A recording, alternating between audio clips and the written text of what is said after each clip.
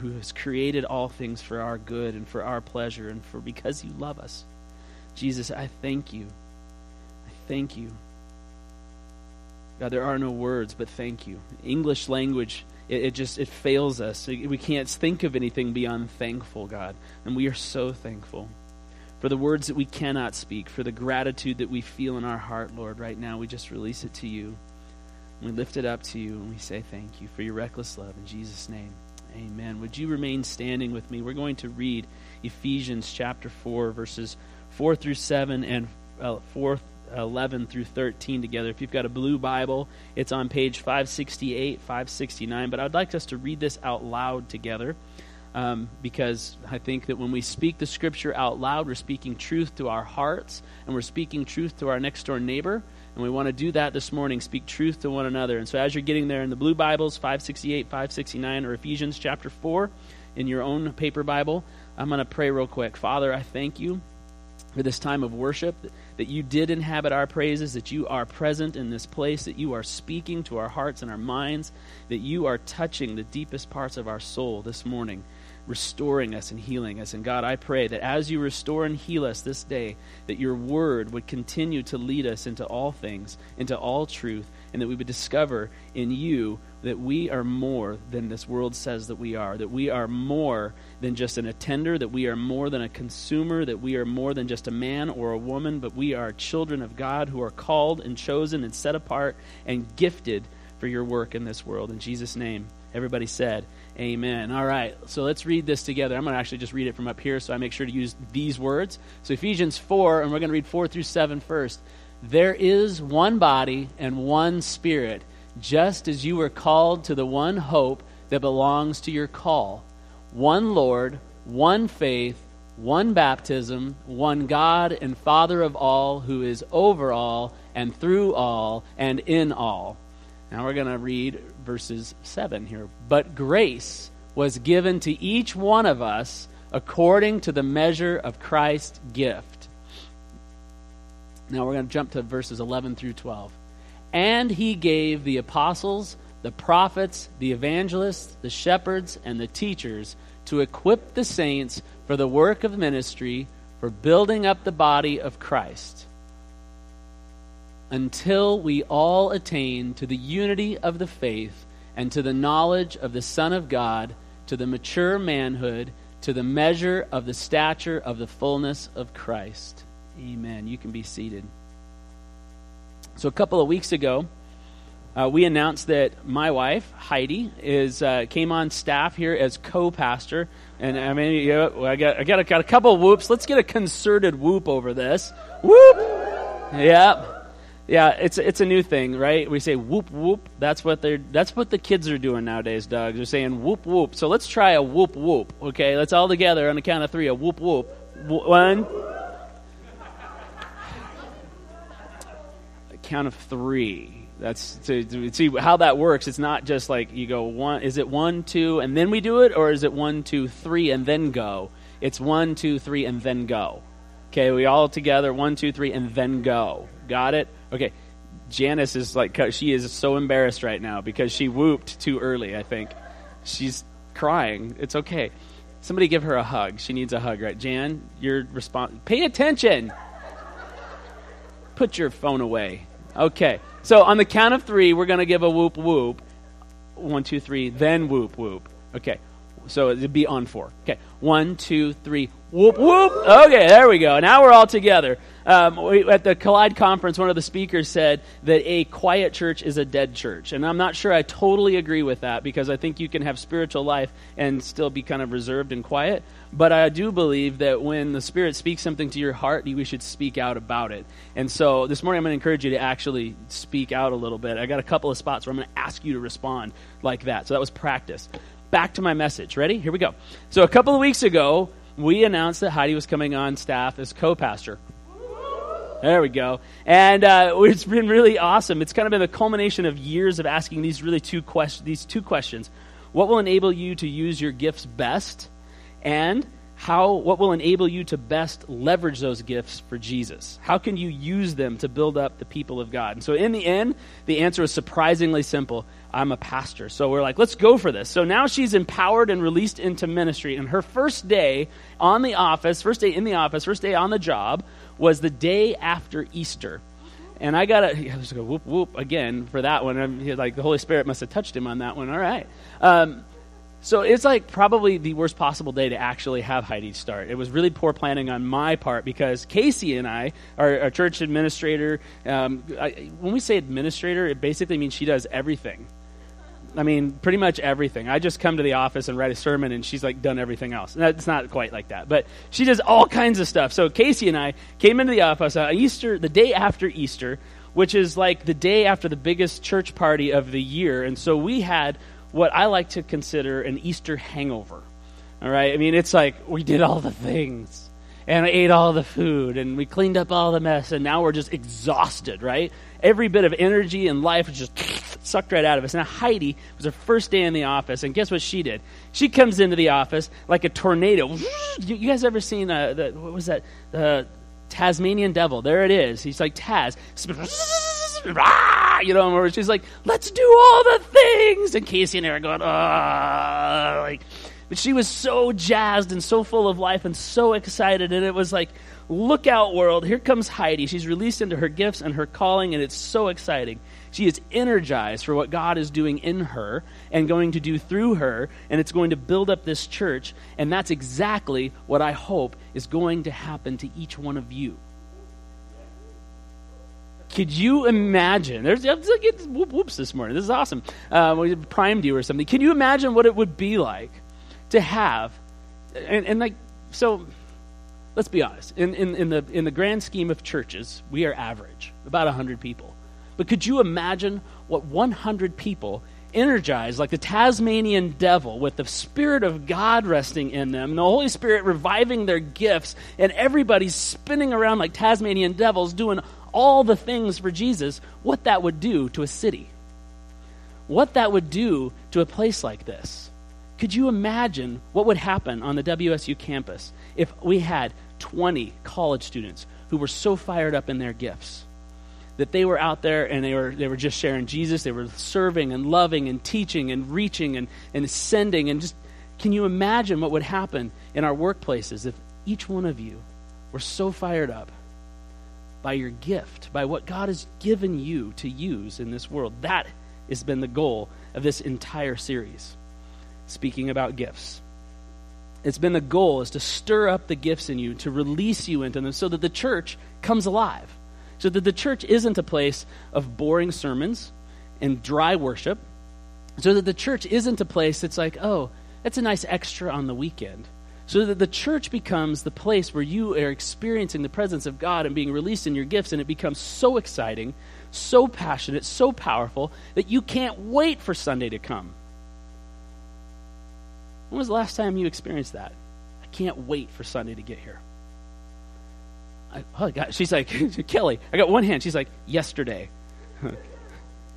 It was a bad day. No, that's not true. And many of us do experience this.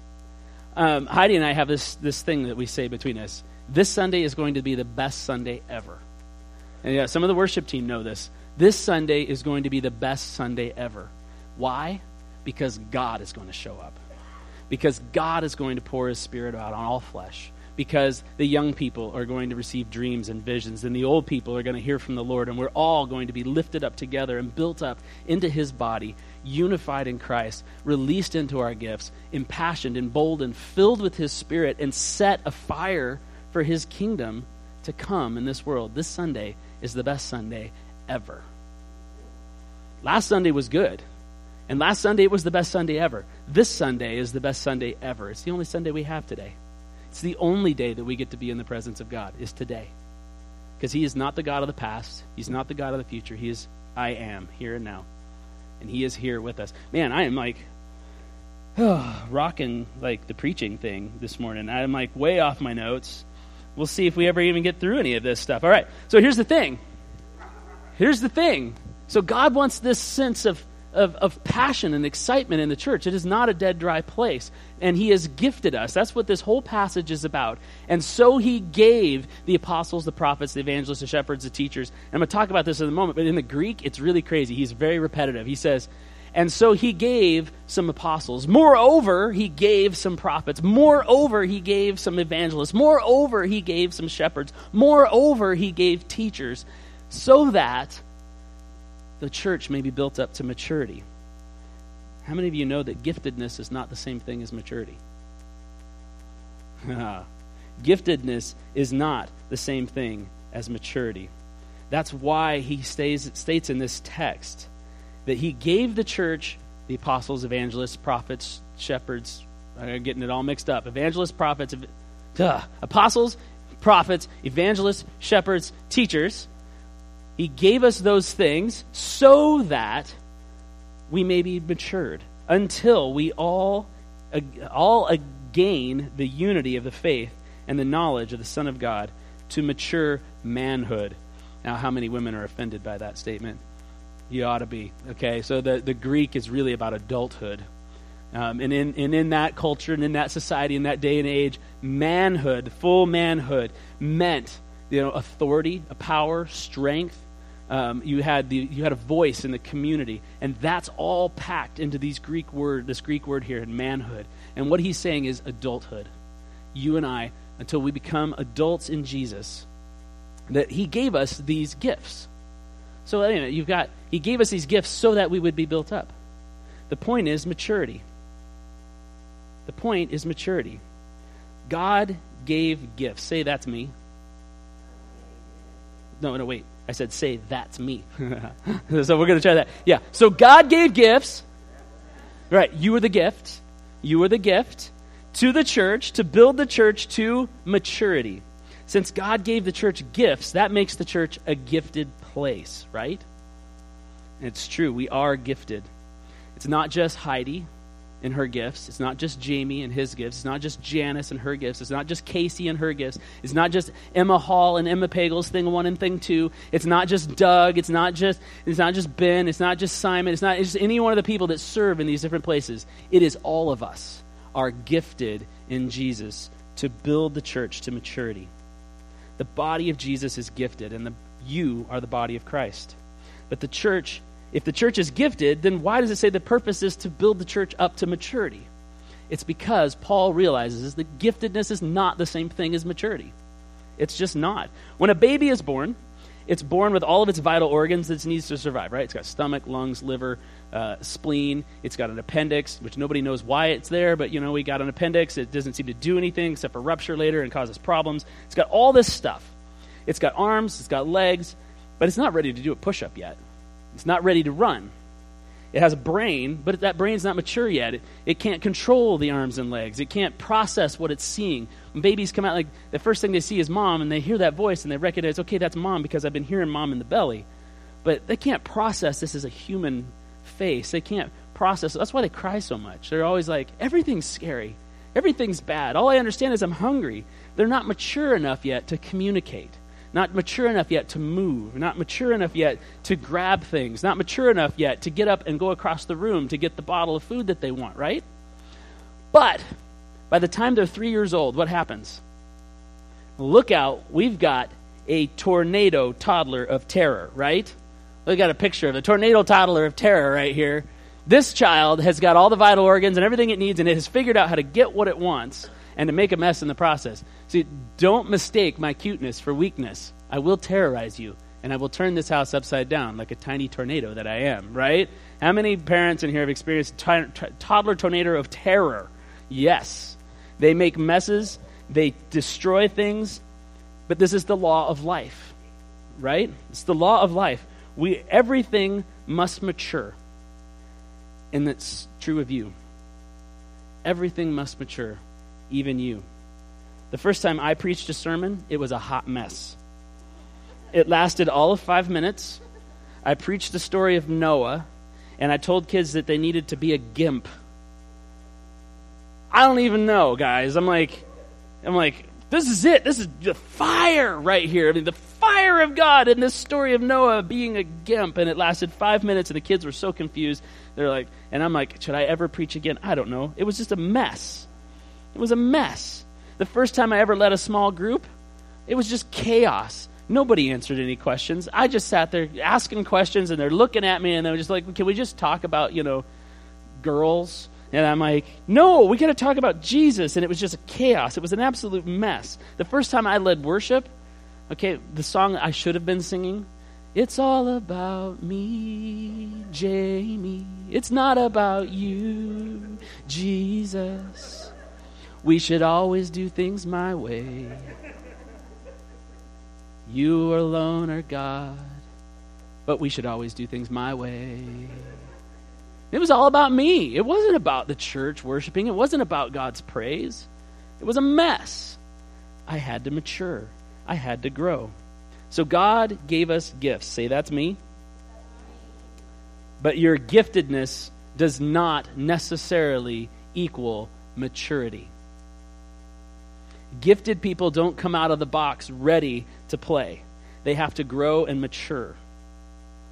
In fact, not only are the gifts not mature out of the box, but the immaturity of those gifts can sometimes be, let's just be honest, downright annoying. I got a whoop whoop on that one. Immature people are downright annoying. And that's because of this. Immature people can do immature things. Say, oh me. Oh me. Immature people can do immature things. You know what I'm talking about, right? These are the groups of women over 40. I got an oh no. The over 40 group of women who get all exclusive in their wine party, and they start looking at the other lady like, oh, can you believe what she wore this last week? Did you see her dress? Oh my goodness. Oh, it's so, and they intentionally snub you, right? They leave you out intentionally. And you're like, is this still middle school? Sorry, middle schoolers, they're not in the room, so I can say that. Is this still middle school? I'm like, and Heidi has this thing that she does. She's like, they don't even know what cool is. Because I'm cool, right? They don't even know what cool is. That's so immature. Or the guys, they just don't play nice whenever you're not around, right? You get 2 or 3 of them together and they start talking, well, did you see how Bob did that job the other day? He just couldn't even get that plaster flat. I don't know. I'm just trying to make up stuff. And they critique you to your back. They talk about you behind your back. And when you're together, they oh, it's all nice. It's all good. It's immature. It's immature. Say it to my face, right? Say it to my face, folks. If you're going to talk about me, say it to my face, but tell me nice things. Here's the truth, and it's best summed up in a meme of all things. Let's show that meme. Remember, you're only young once, but you can be immature forever, right? Yeah, I got a whoop whoop. You're only one, and all of us who are out here are like, oh yes, I'm so mature. This is how we are to those immature people, right? Here's another meme for us. Here it comes. Any second, hit that meme. Go. Do it now. Devin, next meme. Next picture. What? It's not what? It's gone. It disappeared? Oh, man, it was a great one. Describe it to you. It's a character from The Office, which you may or may not know because may or may not be a good show to watch. And he says this, well, guess who's not allowed in my tree house, right? It's true. It's fire. Gifts operate in the same way. When immature, they can be annoying at best and downright destructive at worst. Let me be clear about this. You are gifted. Say, that's me. And you will operate in your gift, whether you are ready or not, whether you are mature or not, whether you are planning to or not. Your gift will come out of you, and it could be annoying, it could be destructive, or it could build up God's kingdom. Mature or not, you're going to operate in your gift. And that means unless you are submitted, discipled, disciplined, and practiced, your greatest gift, like monk, if you know who that is, will become your greatest weakness. Your gift can become a curse. It's a gift and a curse. So let me show you what I mean. We're going to look at this list in verses 11 through 12. It starts with the word apostles. Now, apostles are an amazing gift to the church. They're the innovators who can take the message of Jesus to new places. And then inside the church, and that's like outside the church, inside the church, they make the church more effective. They make it a more exciting place to be. They help make the systems function, and they help us connect, and they help us do things better. These are the people that have 13 new ideas before breakfast. You guys know those people? 13 new ideas before breakfast. And they are absolutely the greatest gift to the church. And they are absolutely necessary for the church to expand and grow, unless the apostle's character does not measure up to their gift. Unless, if you're an apostle, if your character does not measure up to your gift, it can be destructive. And an immature apostle has a really hard time telling the difference between a good idea and a God idea. A good idea and a God idea. They are really, really good at starting things. In fact, they have so many ideas that their hardest decision that they make in any given day is which idea to work on, right? Which idea to try out. But they start things, and in their maturity, they have a hard time following through because they have a new idea that they want to start working on, and they don't finish the last one. When they get a new idea, you got to look out for these people because they are on to the next thing. They have moved on. The old is gone, and the new has come. That's like when we're going to biblicize this thing. They're like, hey guys, my old idea is gone, the new idea has come, and we are going to work on this together. Here we go. Whatever has caught their attention is the thing that they are working on. And an immature apostle can cause the church to be fractured and dysfunctional because he's constantly changing ideas. Oh me. But when they are submitted to a body, when they are submitted to the body of Christ, when they take the time to be discipled, to be disciplined, and to be practiced, when they learn to do only what they see the Father doing, the difference between a good idea and a God idea. And when they see it through, say that with me, see it through. Right? We all got that in our life. We all need that encouragement sometimes, right? See it through. You're on something. You're on a path with Jesus. God's showing you your gift, and you need to see it through. And have it. That's why submitted is number one. We're going to talk about that at the end. I got to get through the rest of it, though. When they see it through, when they do only what the Father's doing and they see it through, then they become the gift to the church that God intended them to be. And if you're an apostle and you find yourself with 13 new ideas before breakfast and you say, look, this church just is not functioning how God intended it to function, we need you, but we need you submitted, discipled, disciplined, and practiced, engaged in the body of the church, not running from place to place to try to find a new place that will accept your gifts. You need to mature so that you become a gift. Prophets. Now, these people I get. Okay, these are my homies. This is me and the prophets. These are my peoples. In the 90s, we said they were my peeps. Now I don't even know what is cool anymore. If any high schoolers got like homies, I think that was 80s. Peeps is 90s. It's fam. All right, these is my fam. Thank you, David, for that. And I will. All right, so. Prophets, they sense the heart of God. Now, we're not just talking about prophets who hear and get messages like we received this morning. Now, that is a prophetic gift. It's a prophetic word. But we're talking about a people group that are so sensitive to what God is saying. They hear his voice, and they see how it isn't matching up to that in the world, and they speak out. Now, these are, I say they speak out, but they might sing out. They might paint out. They might poem out.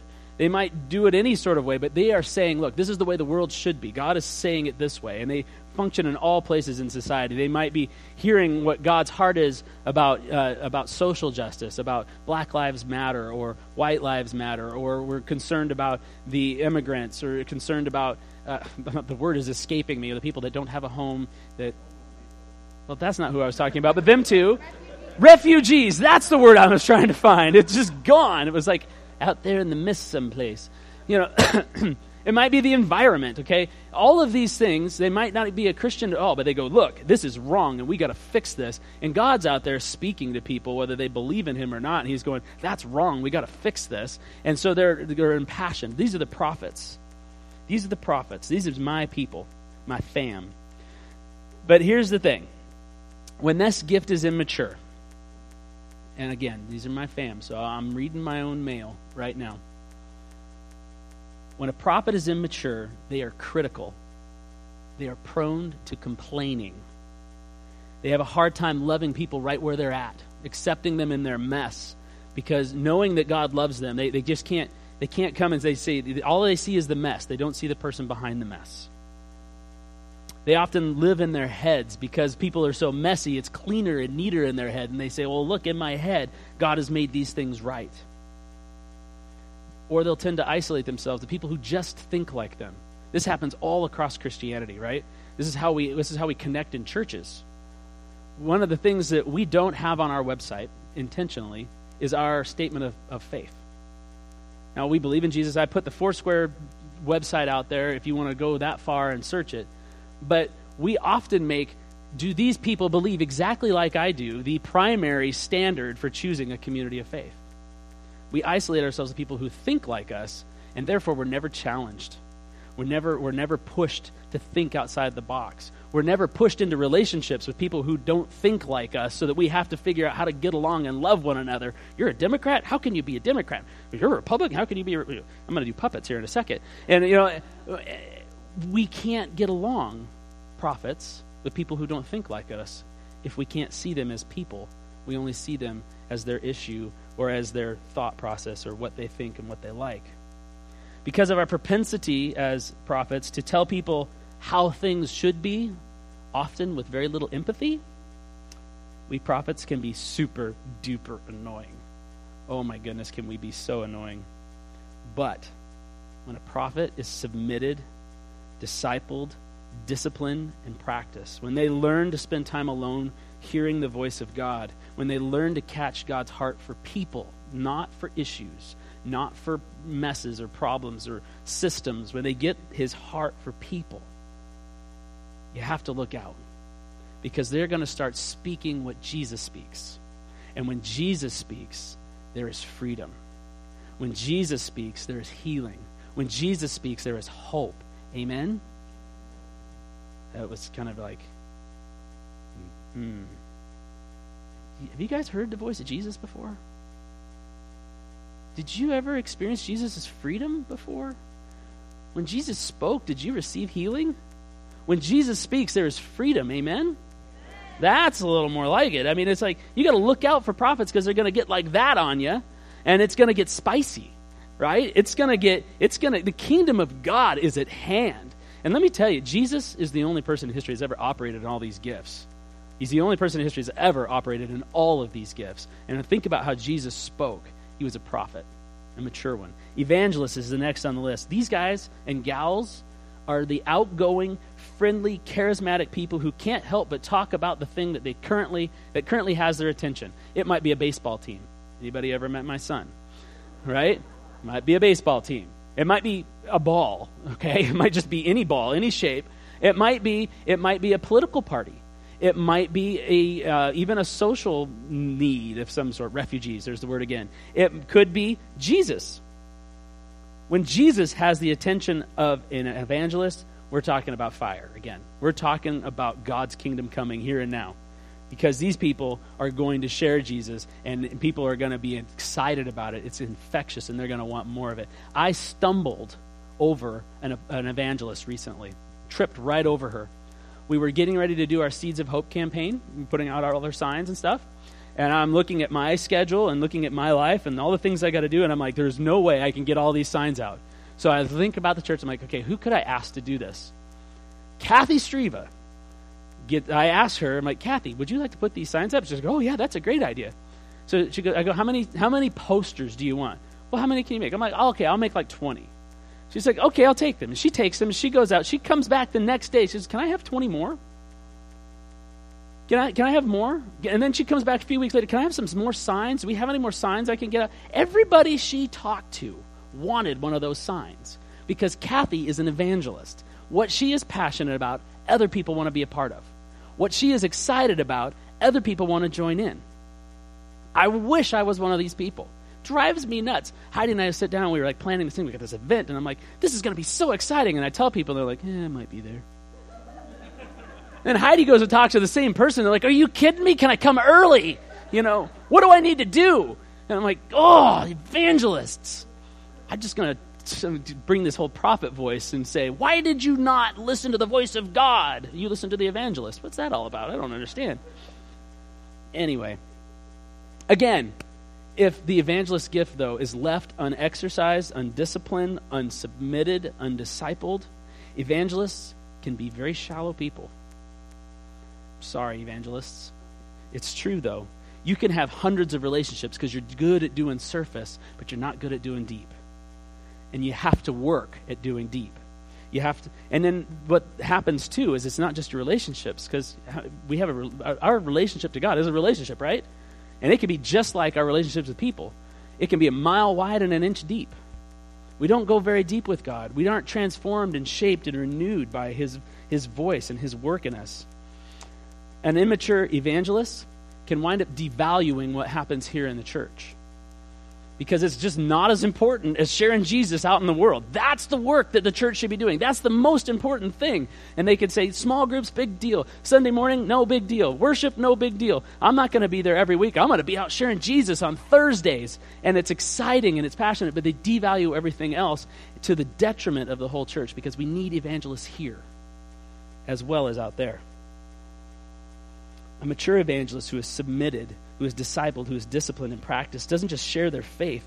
They're attractional people who become a hub of relationship and life, both in the church and outside of the church. They're the people that are attractional to other people. And suddenly, you put one in this section of seats over here. If I was to set an evangelist down here, you know what would happen? Eventually, the seats would start filling up right over here. And if I've got another one and put them back over there, those seats will start filling up too. And if we had evangelists all operating in their gifts all across this church, sharing Jesus on the outside and on the inside, inviting people into relationships, this church is going to come alive. We need you, evangelists. Don't stay immature. Grow in Jesus. Be submitted. Be discipled. Be disciplined. Be practiced. Shepherds. The text here uses the word shepherds. But people often translate this as pastors. And the real problem with that is pastors today tend to operate in any one of these gifts. I am a pastor, that is my title, but my gift is largely in the prophetic with a teaching voice. Okay, I teach and preach out of that prophetic gift. I lead worship out of that prophetic gift. I operate primarily as a prophet. Heidi is a pastor. She operates primarily as an evangelist with a teaching gift, with an apostle gift, with a shepherd gift. But this is my wife, okay? Like, she's kind of amazing. Maybe there's a second person operating in all these gifts. I don't know. But the trouble is we associate pastor just with people who are on stage. But there are pastors in this room who are not in ministry at all, who are just attending church. There are people that are in your workplaces who are pastors who don't even go to church anywhere. They don't realize that they're pastors. See, they're shepherds, and they're people who bring the sheep together. They're people who guard the sheep. There are people who watch over the sheep. There are people who are worried that the sheep are comfortable. The sheep are fed. The sheep are cared for. The sheep's wool is brushed. The sheep aren't standing in their own poop. That's really hard to do, I hear. Yes. Shepherds, when they are operating fully in their gift, are soul healers. They are guiding people toward health and wholeness and healing. They are standing there in the midst of the mess with people. They're saying, you're standing in your poop right now, and I'm standing in it with you. Because they care so deeply for people who are broken and people who are lost and people who are caught up in their own sin. But when a pastor is immature, because they're so concerned about keeping the sheep together and keeping everybody comfortable, they have a hard time calling people to life change.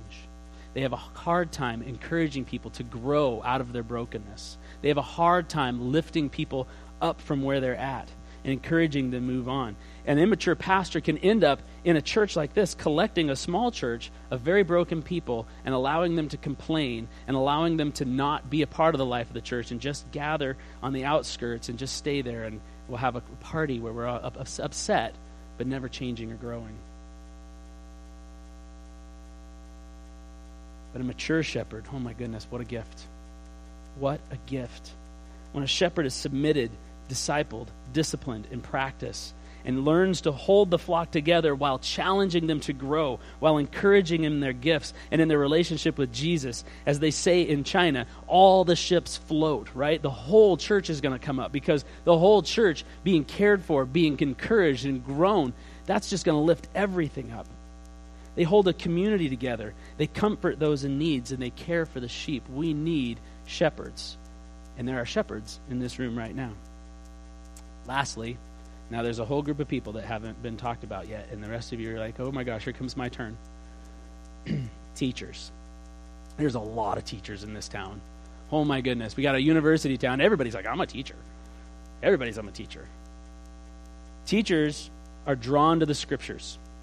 They like to take its teachings and make it understandable to others and to the next generation. Honestly, even a mature teacher can be really annoying to people like apostles and prophets because they're constantly asking the question, how are we going to make this happen? I mean, how practically are we going to take this vision that you've got, this great idea you got, and bring it down so that people can understand it and make it happen? Those apostles and prophets were like, just shut up. Just go away. I'm busy enjoying my idea. Leave me alone, right? We need you to make this practical. We need, because it won't work otherwise. We have to work together. So mature teachers can be really annoying to apostles and prophets. But somebody with an immature teaching gift can be blunt and offensive. They can be know-it-alls who get a sense of value from knowing things, but they don't often get transformed by their knowledge. What the Bible says about knowledge is that knowledge can puff up, right? And if we all just lived in knowledge, we'd just puff up like cheese puffs. And well, we don't need a church of cheese puffs. It's just, you put a little bit of water on a cheese puff, what happens? It dissolves into nothing. We don't need a church full of puffed up cheese puffs. We need people who are deep, who are discipled, who are committed, submitted, grown, disciplined. Sometimes immature teachers are not able to differentiate, again, their idea about God and God himself, because they love sitting into the ideas about who God is. They love talking about, the Old Testament and the New Testament and all of these teachings and these ideas, and they can't differentiate the idea that they have about God, their image of God, their understanding of God, their pet theology. They can't differentiate that from God himself. And when that happens, knowledge becomes God. Like prophets, immature teachers can isolate themselves with people who only think like them. But when a teacher is submitted, discipled, disciplined, and practiced, they're a gift because they have figured out through discipline and discipleship how to actually equip the body. They're the ones that are helping the apostles, the prophets, and the evangelists take new people who are coming to faith. And how can we help this person grow up in their gifts? How can we release this person into their gift? How can we get them connected into the body? How can we get them fired up like a Tasmanian devil and running around the church? That's what we need teachers for. We need teachers who are living out the truth rather than just talking about it. So teachers, we need you. So, you are gifted. Say that with me. You are gifted. Oh, you were supposed to say, that's me. I blew it. And I messed you all up. Say, that's me. You are gifted. There you go. But are you maturing in your gift? We've been saying this all along. You matter. You are important. You are a gift. You are gifted. But again, you will operate out of that gift whether you're mature or not. Every one of these gifts has the potential to tear a church apart or to build it up, to grow it up toward Jesus or to take it apart piece by piece. And maybe with your gift, it may take it apart piece by piece by taking you out of it. Whether it's a critical attitude or an inability to hold still long enough to be a part of a body or a sense that your knowledge is so important. I mean, I could go through each one of them, but I'm not going to. No matter what your gift is, you are gifted. Say, that's me. So stir up the gift that's in you. Stir it up. We need you. We need your gift. This place needs your gift. This city needs your gift. This world needed the gifts of God so much that God gave his one and only Son, that whoever would believe in him would not perish but have everlasting life. And he came and he operated in those gifts so that the world would understand who and what God is and how much God's never-ending, everlasting, reckless love was for them and not against them. You are a gift. Say, that's me. So stir up that gift. Look to be a gift. You ever thought about that? Like, not just what is my gift, but how can I be a gift? I mean, not how can I be a body that fills a role, not how can I just, help out a little bit, set up a table or something like that. How can I be a gift to this body? Look at the person next to you and think for a moment, how can you be a gift to them? How could you be a gift to the person across the room from you? Using what God has already placed in you, how you were designed from the get-go. Stir up the gift. Look to be a gift and not a curse by being submitted, disciplined, discipled, and practiced. Let me tell you how to remain immature, okay? This is how we're going to end. I'm going to talk about those 4 things that I keep saying over and over again. But I'm going to do it this way. I want to tell you how to remain immature. If you are dead set on remaining immature in your gift and being a curse for other people, it's very easy to do. First of all, don't be submitted to anything or anyone. You're like, got it, right? I'm a rebel without a cause. I don't need you. Down with the man. I'm not going to be a part of any of your stuff. That's all you got to do. Don't get in relationship with anybody who's a leader. Don't get into relationship with anybody who is authority. Like a child without parents or boundaries, a sure ticket to remaining immature is to make sure that you don't have anyone in your life to help you grow up. So isolate yourself and be alone. People are doing this all the time. They go to a church right up until the pastor says something that irritates them. And then they hop to the next church. Right up until the pastor says something that irritates them. And then they hop to the next church. Right up until somebody in the church does something that irritates them. And then they go to another church. This is what it looks like to not be submitted to a body. I'm not saying you have to listen to my authority. I'm saying you have to listen to our authority. You have to listen to our family. Be a part of us.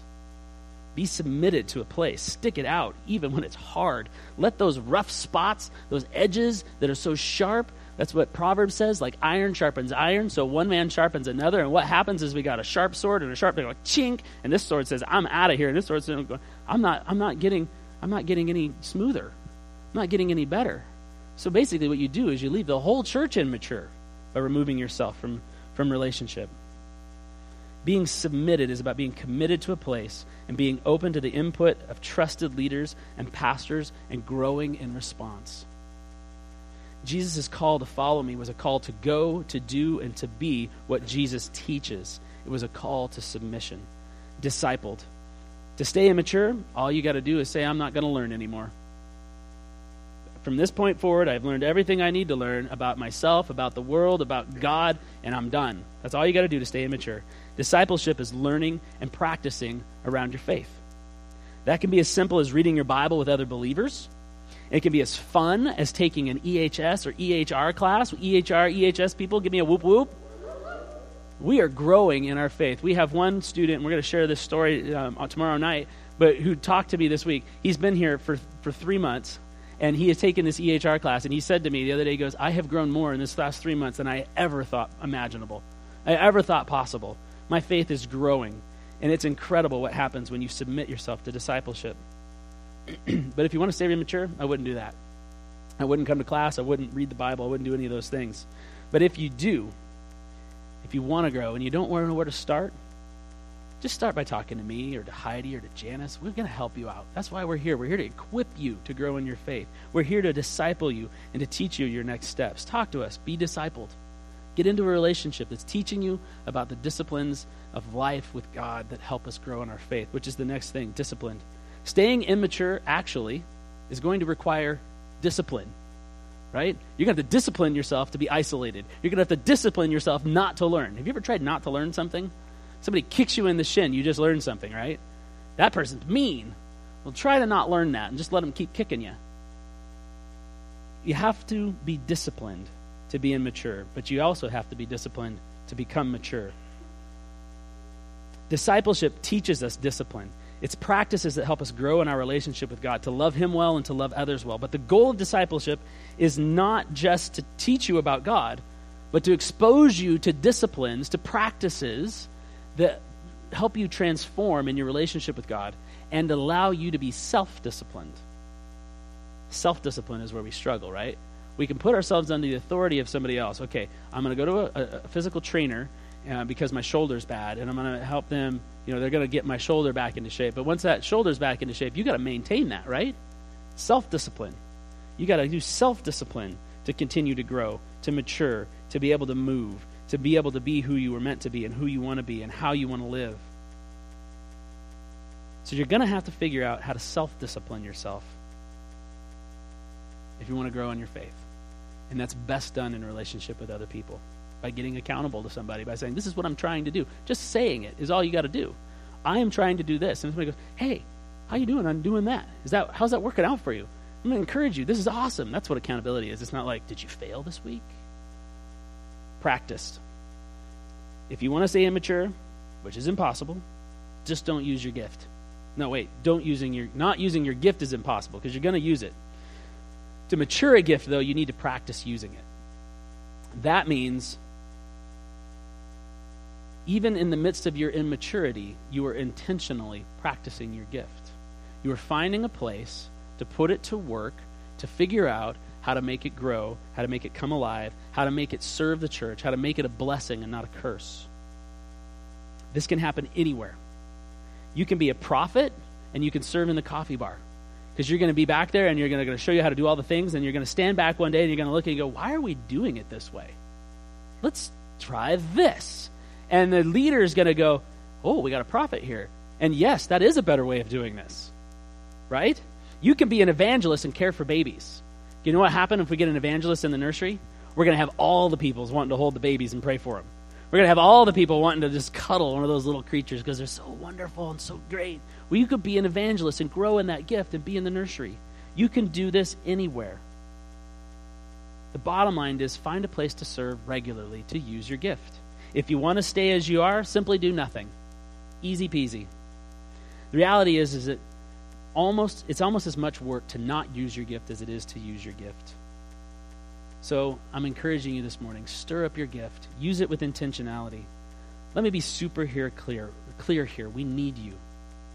This church needs you. Jesus needs you. The body of Christ needs you as much as we need the stomach or the spleen or a leg. None of us would be happy to lose an appendage or an organ. We need these organs to come alive. And here's the thing. The more that you invest time and energy in using your gifts, the more energized and fulfilled you will be. You guys remember those batteries from the 1980s or 90s? They're like the AA batteries, and if you squeeze the bottom and the side until your knuckles and fingers turned white and it hurt, and it was like a half hour. You held them for a half hour and you squeeze them, and then that little line would go up. Does anybody remember these ones? It would show you how full the battery was. Sometimes I wish that people had that. And sometimes I wish it was, culturally appropriate to touch people in those places. Grab Sarah's foot and her forehead and squeeze until she had a bruise and my fingers were hurt. But then I would see the line go up Sarah's body, and I would see how excited and passionate and alive and full of energy Sarah was. Most of you are going, no, that sounds really awkward and uncomfortable. It's probably good God didn't design us that way. When we begin to discover and operate and mature in our gifts, it's like being put into a battery charger. I imagine if we were to go across this room right now, and I was able to do that, I was able to squeeze your forehead and your foot, and we could see how much juice was in the battery of your life, many of us would be running really low. We'd be running near empty. It's the end of the semester, Jamie. You know how many tests I got this week? There's professors out there. Do you know how many tests I got to write this week, and how many students I got to torture with this stuff, and all the things I got to grade? Do you know how many projects I got to finish? Do you know how many apartments I've got to clean coming up here real quick? Jamie Haas is sitting there thinking, oh my gosh, I got to get all the boogers off the walls. It's going to be horrible. And we're feeling under pressure, and we're feeling tired. If I could press the battery buttons and see how charged up you are. Maybe you've gone up a little tick in this sermon. I hope so. Maybe you got a little bit of life. But when you engage your gift in the church, you are going to be so charged up, so full of life that you can't contain yourself. It's counterintuitive. You think, look at my battery. I've only got one dot left at the bottom. How can I possibly put any energy into church? How could I possibly serve someplace? I've only got this much to give. My life outside of this place takes up every bit that I have, and I'm running low. I guarantee you, if you discover, if you use your gift, if you discipline it, if you disciple it, you get submitted, you get into relationship with people and with God, and you start seeing that gift come alive, you're going to look like Heidi on the day after Easter in the office, the Tasmanian devil storming through the building saying, let's do all the things, and you will come alive. When you step into your calling, and you use your gift, God meets you there. And God wants to meet you there. It's why he gave us apostles, prophets, evangelists, shepherds, and teachers to grow us all up until we achieve the maturity in Jesus Christ, till we look just like him. He wants to meet you there, to renew your strength, so you mount up with wings like eagles and soar, so you can run and not be weary, so you can walk and not faint.